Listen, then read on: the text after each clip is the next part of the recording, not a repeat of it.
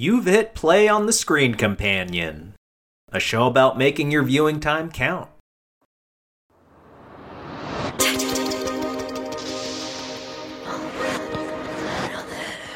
Budgets don't always have a proportional relationship to quality. Doctor Strange 2, Eternals, Fast and Furious 9, all in the 200 million range. I'm not saying they're all terrible movies, but how many people out there would say all of them are good? Let's remind ourselves that money doesn't always equal value by celebrating low-budget flicks.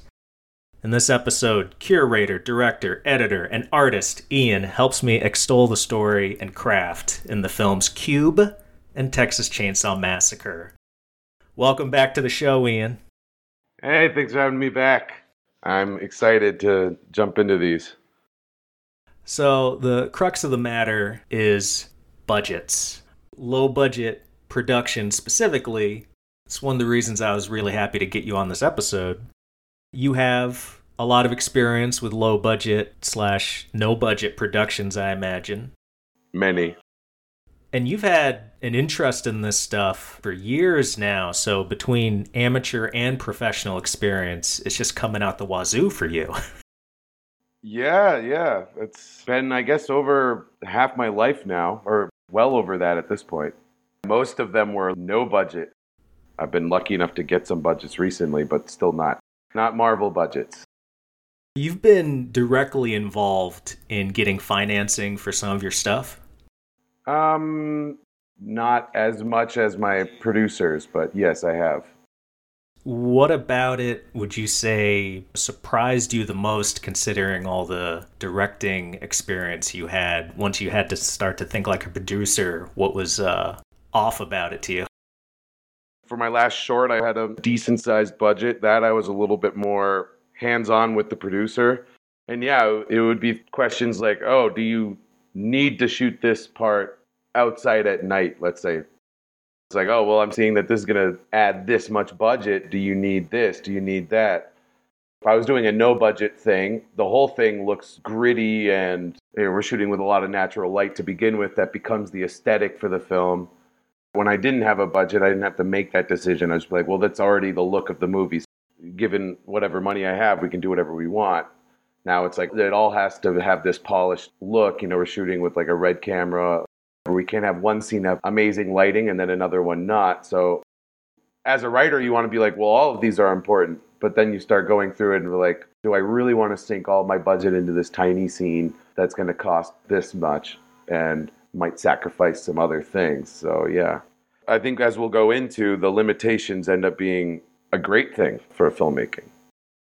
Yeah, they can be in certain situations. When the budget shrinks, what do you feel like is the first thing to go? Probably first thing to go is scenes that are going to require more lighting. Easiest example is, does this scene need to take place at night? Can't they have this conversation outside in the sunlight? Because that immediately is going to cut down on budget. And the shooting schedule, right? Yeah, shooting schedule will be easier. You're not going to have people working all night, possibly having to pay overtime. But it's really the fact that you won't have to rent a generator, especially if you're shooting outside at night. It can be very difficult, very expensive to light an entire street. Second biggest thing to go is locations. Oh, does this need to take place in a bank? Or you have characters having a conversation in a restaurant. So can they do this at one of their houses? Definitely with both of our picks here, location is a main reason they were able to stretch the budgets, because they kept the whole thing in one location. Because once you start moving around locations, then you have the obstacle of moving the crew, just transportation costs, and then you have time being eaten up. You're not shooting when you're traveling somewhere. Those things go first, I think. For a lot of other films, like independent Hollywood things, the first thing probably to go is more expensive cast. Do we really need this guy from Game of Thrones to be in this? We can get somebody else that's going to do it for a tenth of the cost. When you look at a budget, any line items that tick you off a bit? You look at it and you shake your head and you go, I wish we didn't need this, or why does this have to be part of the process? Definitely lenses are annoyingly expensive, and you'll be constantly asked, do we need to have this lens or that lens. Other things like the electrical stuff, something before I would just think whatever location I pick, we can just shoot in there. And they're like, well, the wattage of this building is nowhere near what we need, so we're going to need to hire a generator. Generators are like these very heavy things, sometimes they're very large. And then you've got wiring now going through.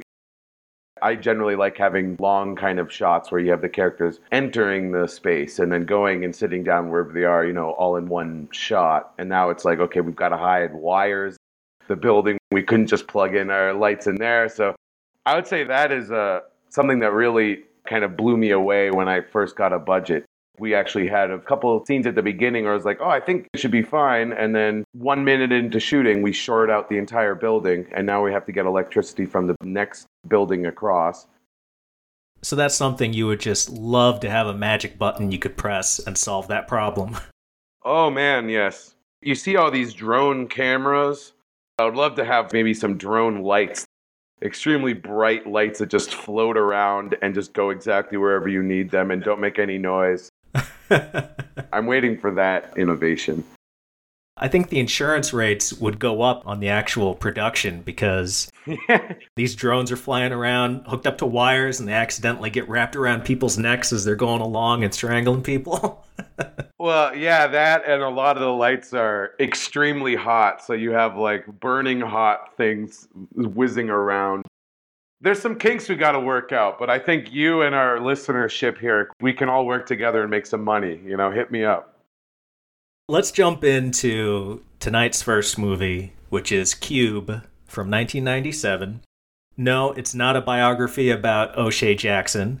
It's a plot where a group of people wake up in a room surrounded by other rooms that define the interior of a giant geometric object. Not only have they been brought there against their wills, but many of the rooms are booby-trapped, making their single goal, escape, especially stressful. Ian, how do you think the low budget manifests itself in terms of the presentation? I think it was kind of an ingenious thing on their part to have this lighting element that each room just is defined by it being lit differently. I'm sure they shot it all in the same room. That the entire movie takes place in these cubes, which are basically identical, but the way that they make them not identical is just to change the lighting. So it's like a blue room, then a red room, then a green room. They made that so much a part of the plot that it works. It doesn't feel like a cop-out. It feels like that's actually an intentional thing. Adds to the claustrophobia, that they just want to get out. There are moments where they're able to look out at these different kind of spaces, but they're very rare. And when they happen, it's really satisfying for both the characters and the audience, because you find they're like, it's not the same room again. Wow, great. Just a black expanse even. And it's a breather. If they tried to shoot this with different rooms, different locations, they would have run out of the budget immediately, I'm sure. This movie and the next one we'll talk about are both, in terms of 2022 dollars, they were made for less than $1 million, in the 600 to 800,000 range. That would be deemed a micro budget now. Not even low budget, micro budget. One aspect of this low budget that I noticed immediately, and it didn't bother me, but I wanted to look it up after I saw it, the use of a minimalist score. There's no licensed music in this, and when I looked up the soundtrack, it only has 5 compositions on it. Oh, I didn't notice that. That will save budget right there, not having any licensed music. The composer, I imagine, was not somebody that you recognized? Not immediately, but then I looked at the other stuff he had done, and he's actually worked pretty regularly since then. I believe he scored The Witch. Oh, wow. That was a great soundtrack. Okay. That fits in perfectly with the tone of the movie being abstract and surreal, and how there are a lot of details in the plot. They never explicitly say one way or the other. Why are they there? Who created the cube? Early on, somebody says it might be aliens. Yeah, or it's the government. Kind of vague. While they don't give us a definitive answer, they at least have the characters ask those questions. Because I hate movies where some fantastical thing happens and nobody is questioning it. They're just moving along with the plot. Why doesn't somebody ask somebody else to explain what's going on? Yeah, I think a lot of that gets cut out from films. I felt like they could use a lot more time of being just disoriented at the beginning. When they're waking up, it's pretty quickly that the characters start springing into action. I woke up in a room, I think it would take about a half an hour at least before we do anything. Just everyone's like, how the fuck did we get here? If you just woke up in a room that you aren't supposed to be in, I think you just start screaming and freaking out. They still do touch on it. If they hadn't at all, that would have really irked me. I really felt what you're talking about with the character Levin, played by Nicole DeBoer, the smart girl in this scenario. When the movie starts, she looks completely traumatized, and then I feel like they say a couple of words at her, and she's like, okay, I'll get up and do something now. Yeah, I'm the character with glasses. I am clearly the smart one that's going to solve how to get out of here. I mean, there's just this line of, I'm a doctor, like right at the beginning. And then another character's like, I'm a cop. And then within like a minute, he's like, so what's your thing? Suddenly they decide, oh, we got a doctor here and a cop here. So everyone clearly has some specific purpose. What's your purpose? And there's this other thing which I wanted to get into. Referring to each other by their names happens very quickly. If I just met somebody, especially in a situation like this, I'm not sure I would remember their name. But this is something I've seen in student films and independent films and spec scripts. It's like an endemic thing to low-budget films that people want to have characters refer to each other by their names. And I think it has something to do with the writer and the actors and the film crew. They want to make this feel like a real world. And we want each character to be specific. So if we just have them say their names, they already feel like a real character. Mm-hmm. So everything's like, Holloway, can you do this? Levin, can you do this? And then, no, Holloway. Yo, it's like, you guys friends? You literally just met. Nobody says each other's names like this. Would you say there are any parts of this film that really suffer from the lack of a budget? Yeah. I would say definitely the character Quentin, that actor, was he a big actor at that time, or this was a up-and-coming actor? I don't believe any of them were established names. I think the whole cast was Canadian. It was a Canadian production. A couple of them did find some television stardom within a couple years after this came out, but I don't think while they were filming it, any of them was notable. Something that suffered was the casting. This guy that plays Quentin is just... He's pretty broad. Yeah, not good. So something shocking is supposed to be happening, and they cut to a close-up of this guy, and it's like, oh my god, that's the take you went with? It stank of this is their first movie, and they're on a film set, and they're just so excited to be there, and they're all overdoing their characters. The calling each other by their names thing is a lot of the times what first-time actors will do. They like referring to each other as each other's names. They just find that so fun. Oh, even if it's not in the script, they'll add that? Yeah, all the time. I have to keep yelling cut and be like, stop saying each other's names. Why are you guys doing this? And I realize they just enjoy it because they've met on the set before and been like, wow, so cool, we're in a movie. And then it's like, action. Oh, we're our characters now.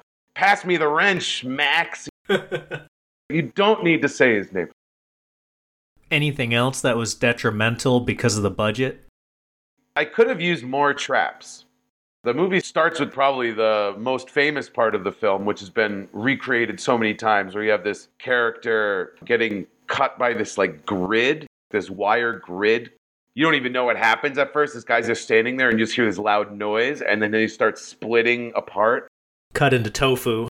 He's like a Jenga tower. That was very unique, and I was hoping for more traps. Because once they figure out how to solve this situation, you don't get to see them anymore. I don't know if they ran out of ideas as well. It's like, okay, we're going to have fire in this one, and then we're going to have these spike things. That was pretty cool. Could have used a little bit more of that. Maybe they could have had a few more characters just so we could have had a few more creative or visual death scenes going on. At a certain point, the cube just doesn't feel very threatening. Absolutely. Once they decide this code that they crack, the horror element of it is lost. They have this strategy of throwing a boot in a room to see if it has a trap. An option that would have been more interesting to get more thrills, slowly dangle a person in the room to see if there's a trap, and if there is, they can pull them back. That way you could have had like scares happening, like they almost get crushed by something, or... There's an over-reliance on the boot. They just decide the boot is the only thing. They have other clothing, which if people start taking off clothes, it would have started to go in another direction, which also might have been interesting, you know? Some of the dialogue scenes didn't quite hit the spot for me, and I feel like it just would have been better if it didn't happen. This movie, which is about 90 minutes long, maybe cut 10 minutes out of it. Yeah, especially in the second half of the film. Yeah, right. Some things that happen right near the end where suddenly the characters all need to go into these diatribes, and it's just like, oh my God, go out the door. What are you doing? Just shut up and get out. We haven't touched on probably what I found to be the most cringy element of this film was the mentally handicapped character. Kazan. It was so cliche. Stereotypical, I'm playing a mentally disabled person. And then also whenever other characters are talking and cut away to him, he suddenly has dropped the entire act and he's just looking around like he's not mentally handicapped. It comes and goes. Seems like the movie's telling you there's something off with this guy. It felt like the movie was telling you that that was the case. But later on you find out, no, okay, actually he's supposed to be handicapped. In which case it was just, oh my God, this is not aged well at all. With all our criticisms, though, why do you think people should check it out? This kind of thing has been done many times since, and I think it was one of the first to do it, to have this limited cast stuck in more or less a single location, and having that be such a part of the plot that it doesn't feel like a budget constraint. Definitely a clear example is the first Saw movie. This is something that you should watch just to see where a lot of these tropes came from. It's the best TV movie I saw on the Sci-Fi Channel growing up. That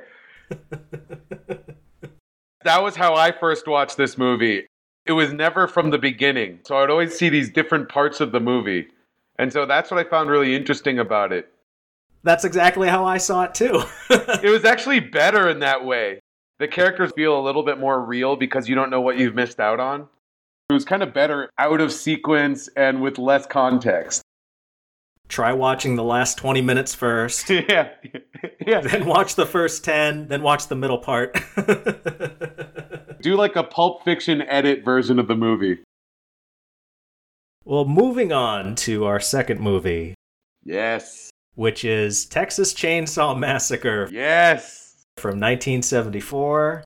You might know that this is Ian's pick from his adulation. Tell us a little bit about the plot. I want to say it was one of the first movies to do this plot of the quintessential city teens going to a rural area and not quite getting along with the locals, putting it lightly. There's nothing supernatural. It is just a mindless killing spree that mimics more of what happens in real life, and it shows the horrors that humans are capable of. Yeah, the killer's in your backyard. Which is scarier in a lot of ways just because it could happen, and it is very loosely based on some true stories. No one's going to suddenly turn into an alien and attack me, but this actually could happen. That's the scariest thing about it. How old were you the first time you saw this? I actually saw it much later than I think a lot of people... I think a lot of people saw this way too early, when they were kids. When I first saw it, I think I was already in college, so I was probably maybe 19, 20 years old. Texas Chainsaw Massacre, I was like, I don't really want to just watch a bloodbath. But I had a friend that actually liked good movies. oh my God, you've never seen that? Like, how have you not seen that? So I watched it and I was really shocked, and I couldn't believe I was actually getting legitimately scared by a movie that was made in the 70s. As the movie was going, I was like, I can't believe audiences watched this back in the 70s. This must have been traumatizing to them. And it would have been interesting to see this on a big screen. Oh my God, it would have been amazing. This one, I thought we would actually get into some of the scenes themselves that illustrate the low-budget feel of this movie. Let's start with the opening van scene. What about it says low budget to you? At this time, feature films, they're going to be shot on much larger cameras. This movie, I believe, was shot on 16 millimeter on a Bolex, which is a very small camera. You're actually in a van with these characters, and it has this kind of almost home movie vibe. Because it's on 16, it's much grainier than most movies at that time would look. These characters are talking back and forth, and the camera's cutting back and forth as if we're sitting in the van. And to have the movie start in that way, it adds this authenticity and this feeling of like, you know that it's not a documentary, but you've already broken the expectations of a film at that point. So anything that happens afterwards has started with this gritty kind of reality that most movies, even today, don't really have. There's a similarity between this and the pick that you served up last episode that you were on, Rosemary's Baby. You say gritty realism. I would say painfully mundane. Okay. In the moment, I'm a little bored, I'm a little checked out. However, to its benefit, and I think it serves the same function it does in Rosemary's Baby, is that when you get to the point where you just feel like, God, I wish something would happen. Oh, it happens. Because it was so mundane leading up to it and really didn't feel like a story that was really happening, there's really no thrust to any of that van stuff at the beginning. When the crazy crap happens, you go, oh, I believe in this more because it felt like I've been in a totally real world up to this point. Ultimately, I think the way it plays out at the beginning works very much in its favor. And this is something that most films don't do anymore. The pacing is just so important. Setting up expectations and setting the reality before things happen. And if they just started the movie with a murder, it would completely lose its power. The only reason that first scare is so effective is because there's been such a long lead up to it. By the time that it happens, you're actually surprised that it's happening. I would call it like a roller coaster plot, but not the kind of roller coaster that starts with lots of loops, but the long click, click, click going all the way up that takes most of the ride. And then suddenly this release, now it's down, loops, loops, loops, loops, loops, and it's over. You know, that's the kind of movie that I like. And this movie definitely is that. The next scene to talk about is Pam, one of our van people. She's entering what's ultimately the murder house. Talk about that scene and aspects of it that feel low budget to you. Obviously, the lighting, once they go inside the house, is quite dark. And I think at that time, people would not light in that way intentionally. I think the darkness of certain hallways in the back, normally now they would be like, oh, we should have some kind of fill light in there so we get more depth to the frame. But it's actually much better that it's just this grainy black in the background. But I'd say the main thing that I loved about the budget was the set design. She's going into this house looking for one of our other characters, and she kind of slips and falls in this room, and she starts looking around, and the floor is just covered in chicken feathers, which on its face aren't exactly scary. You wouldn't be like, oh my God, there's chicken feathers in that room. I don't want to go in there, you know? Because the floor is covered in these feathers, there's just something very specific and creepy about it. It's just off. Before she even goes in there, there's like a shot of a tree that just has pots and pans hanging, and it's like, pots and pans aren't scary on their own, but there's something about the specificity of dangling on this tree, kind of like wind chimes, that's just so strange. Really specific choices that I'm sure were because they only had so many props that they could make. It just made me feel gross in a way that I wasn't expecting. On all the simple tools, literal nuts and bolts that are just strewn about this room, this place is off-putting. There's a chicken in the room. A live chicken as well, yeah. But then the way they used it to decorate the set was a really good use of cheap items. If you look at the Conjuring series, It's like the second these characters get in, it's just so clearly this quintessential haunted house. If you were actually to walk in that house, you would just laugh. You'd be like, wow, all right, someone really likes horror movies. So many movies have tried to recreate this with larger budgets, but they went too far in that way as well, where it doesn't feel believable anymore. This has just enough that it feels like a very real place that people could live. And I think it has to do with the budget constraints. Do you think there are any parts of the film that actually suffer from the lack of a budget? I would say the main thing would be the character of the grandpa, without giving too much away, but the grandpa, the prosthetics used there. If you go back to other movies that were coming out at this time, I know David Cronenberg had already come out with some stuff. They definitely could have used a better prosthetic makeup person for that. I feel like you and I could recreate the grandpa character in this movie by just going to Spirit Halloween.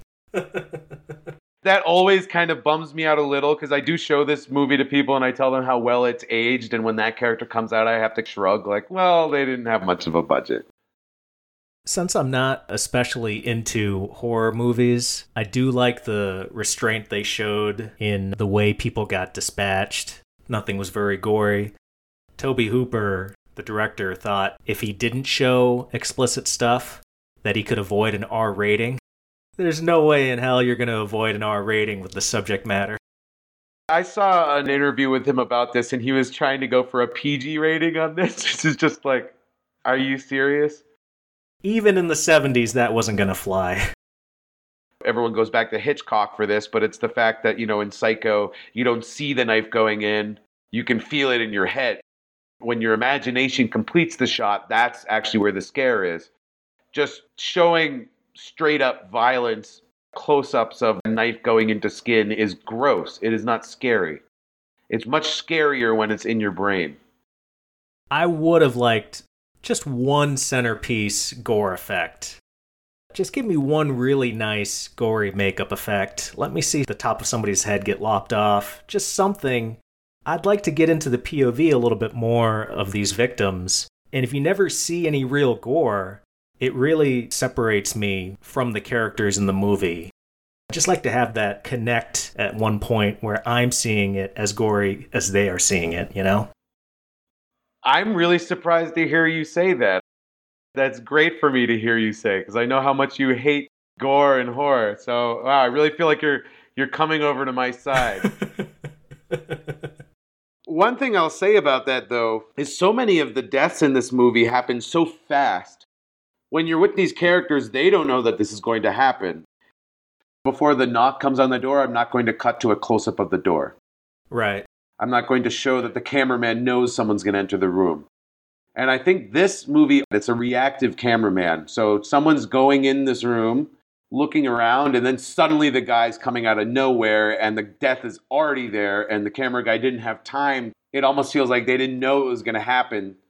Yeah, I know what you're saying, but I think actually cutting into close-ups of things would have made all the violence that happens very sporadically in this film be a little bit more planned feeling.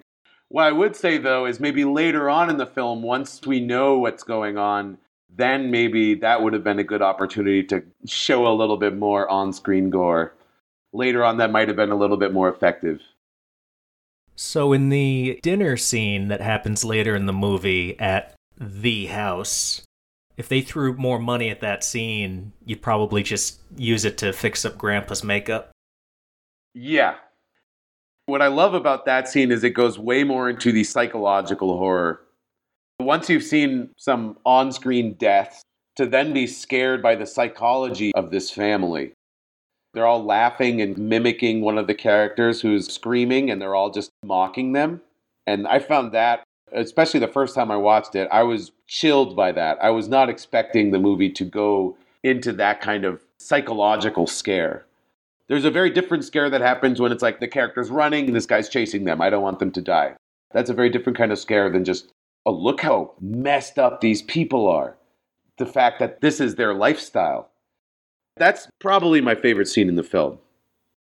That's the scene with the extreme close-ups of the eyeball, right? It goes into POV at that point. I don't think that we've gotten much POV before that. That might be the first one. I'm not sure. So you're getting close-ups of your character that's in that scene. And then you're getting their POV. So this family is looking directly at you and like laughing. It really puts you in the scene. It really hits home. Probably the scariest scene in the film. If I were to point to something that they might use a bigger budget on, the people in the van, I don't know if it would have made it a heck of a lot better, but I would like to see a version of it where we might see a few scenes before they take the trip, just to establish a little bit more of the characters themselves. The only thing I really got out of those opening moments, besides what we already discussed, is that Franklin, the guy in the wheelchair, establishes pretty quickly that he is so annoying. He's so whiny. He's not somebody you want on a trip with you. And they kind of try to establish that one of these other characters is mystical and really into astrology. But the three other characters, other than Franklin and that girl, they're just kind of your typical normal whatever. They don't really establish any specific character traits. I love, though, that they made Franklin this very unlikable character. A lot of the times when you have a disabled character, they go over and above to try to make them this overly lovable and smart. It's like the movie's trying to say, oh, look how amazing disabled people are. And they think that they're doing that for a good reason, but actually it's just demeaning and not making the character feel like a real person. And the fact that, yes, he's in a wheelchair, but he also is just annoying as hell and everyone just can't stand him. Such a refreshing take. One, he's very unlikable, but you don't want to see anything bad happen to him. Because he's so specific, you still are really hoping that he's going to make it out. It's all very grounded, and while I wouldn't want to be there listening to him complain, most of the stuff he complains about is pretty valid. Like at one point, the two couples have just left him by himself. Yeah. And he's complaining about that. I would say that too. I'd be like, what the hell? Nobody's hanging out with me. I felt so bad for him. It keeps cutting away to what they're doing, and I'm like, is someone going to go get Franklin? Like, what is wrong with you people? But at the same time, you're with them and you're just like, oh, they're always with him. And yeah, he is really annoying. It's like they need a break from him. Franklin serves as the only interpersonal conflict among those characters. So he's very important to the plot. Mostly, you're right. He is the catalyst. Probably could have used a little bit more of that. Do you have any other favorite moments in this? One other thing I definitely wanted to mention was the first kills happening during daylight. I find so often horror movies feel like every kill has to happen at nighttime. But I find that daylight kills, when it's a beautiful day out and something messed up happens, that is much more chilling. I want to point out my favorite, not even scene, but just shot that was really impactful and made me love the craft of filmmaking. When Pam is walking up to the house, it's a low-angle shot. It starts with her sitting on a swing. Oh, yes. And she gets a sense that something's afoul. And she gets up, and it's just this beautiful tracking shot. I rewatched it before we got on the air. It makes sense you said it was a smaller camera, because the camera actually fits under the swing and doesn't interrupt the shot, and then it just keeps tracking with her as she walks toward the house. And you got that foreboding giant house staring down at her because of the low angle, and it was just beautifully crafted. It was, to me, like the best 10 seconds of the movie. That's great that you are pointing that out. That is just a genius shot. The timing of when that shot happens and that it cuts to that low angle is because there's another character death that has just happened. And the movie has now suddenly switched gears. When the first kill is happening, it's like the camera guy doesn't know what's going to happen. And suddenly it's out of nowhere. And now we get this other character going to check in on them. And now we know what's coming. And this low angle just fits that tone perfectly. And that foreboding suddenly comes in. It's the camera's feeling exactly how we're feeling. Being like, don't go in the house. Don't go in the house. That's probably the most aesthetically beautiful shot in the film, yeah. I realized we really didn't talk much about Leatherface. Ian, tell me what you think of him as a villain. So in this one, he is a really interesting villain. Obviously, just looking at him, he's terrifying. He's this massive dude with this gross, like, skin mask. But they really play with his psychology, where he's the most physically dominant looking character, but he's the most submissive. when all these teenagers are coming to his house, he almost looks like he's scared. He's going around killing them like you would if you came home to your apartment and there's cockroaches everywhere. They certainly startled him.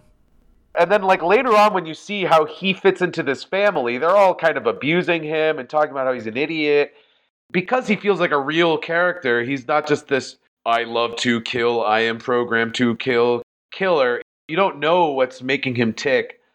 It makes it so much more interesting. Generally, it's like the more you don't know, the scarier it is.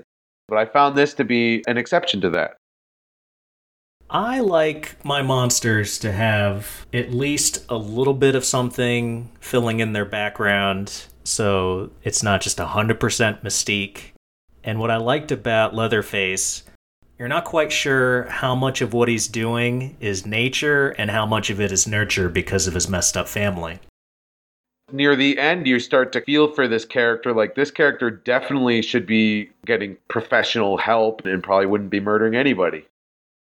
Sometimes when you see those bad guys that just flat out state, I'm evil because I want the money, or I'm evil because you cheated on me, it just flattens them to some extent. So it's nice to have that maybe he's evil, maybe he's just mentally disturbed, and you get to play with that as the audience member. There are some things that are definitely torture that happen, but it's also not clear whether or not this character sees that as torture or not. You don't know what's going through his mind, and that's what's scary about it.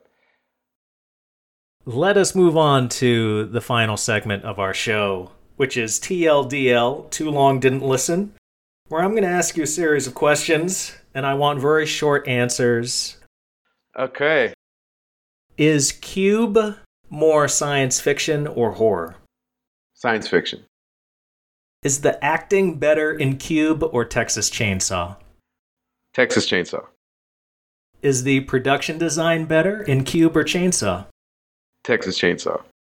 Which movie do you think plays the best in 2022? I think you know what I'm going to say. Yes, Texas Chainsaw. Which movie do you think is a better example of doing more with less? Let me remind you that adjusted for inflation, Cube cost at least $100,000 less than Chainsaw, okay? Really? It was the cheaper of these two movies. I guess in that case I gotta say Cube then. Huh. Finally. Who's a better protagonist? The lone survivor from Texas Chainsaw or Levin from Cube? Oh my god, lone survivor from Texas Chainsaw, hands down. Okay, now here's where I'm throwing you a curveball. You're forced to choose Leatherface's next victim. Do you pick Kazan or Franklin? Kazan. Yeah. Well, at least I got you to pick the Cube one, even though that's actually more of a diss. Yeah, I would just really heavily dislike that character, so I would be totally fine with Leatherface. You know, he needs new masks. I have one more question for you. I know that you hadn't seen this film. Uh-huh. Did you watch it alone? Yes, I did. Did you watch it at night? No, I watched it during the day, but with the curtain drawn. Did the film scare you? At any point, did you get a legitimate scare? That's kind of tough. I was with the movie all the way through, but to scare me, that's pretty rare. And my mind treated it like a drama. Okay. In that, as our character that manages to survive all this, as they're being chased and as they're going to dinner with these freaks, that character was tugging at my heartstrings in a couple scenes. Sure. Just because of the situation, they're so pathetic and it's really sad. And I'd expect more violin playing than anything else. And I'm not making fun of it. Those are the moments that drew me in and I liked it. Right. But genuinely scared? No. Even a jump here and there, maybe? A kind of a, whoa, jump scare type thing? Moment of shock? No? No, not that comes to mind. You're a tough cookie. Well, Tough cookie, cold fish. People have different ways of describing me. Yeah. Well, I think for your listeners out there, this is a movie that still does hold up. I was legitimately disturbed by some things in this. Yeah, I agree with that. I was disturbed. You were disturbed? Okay. At least you're disturbed. That's good. I was disturbed, yes. All right. I think what you're really asking, Ian, because you suggested this movie, even though you're half a world away from me, were you able to make me uncomfortable? The answer is yes. Great. I'm glad. This is the purpose I serve on this earth.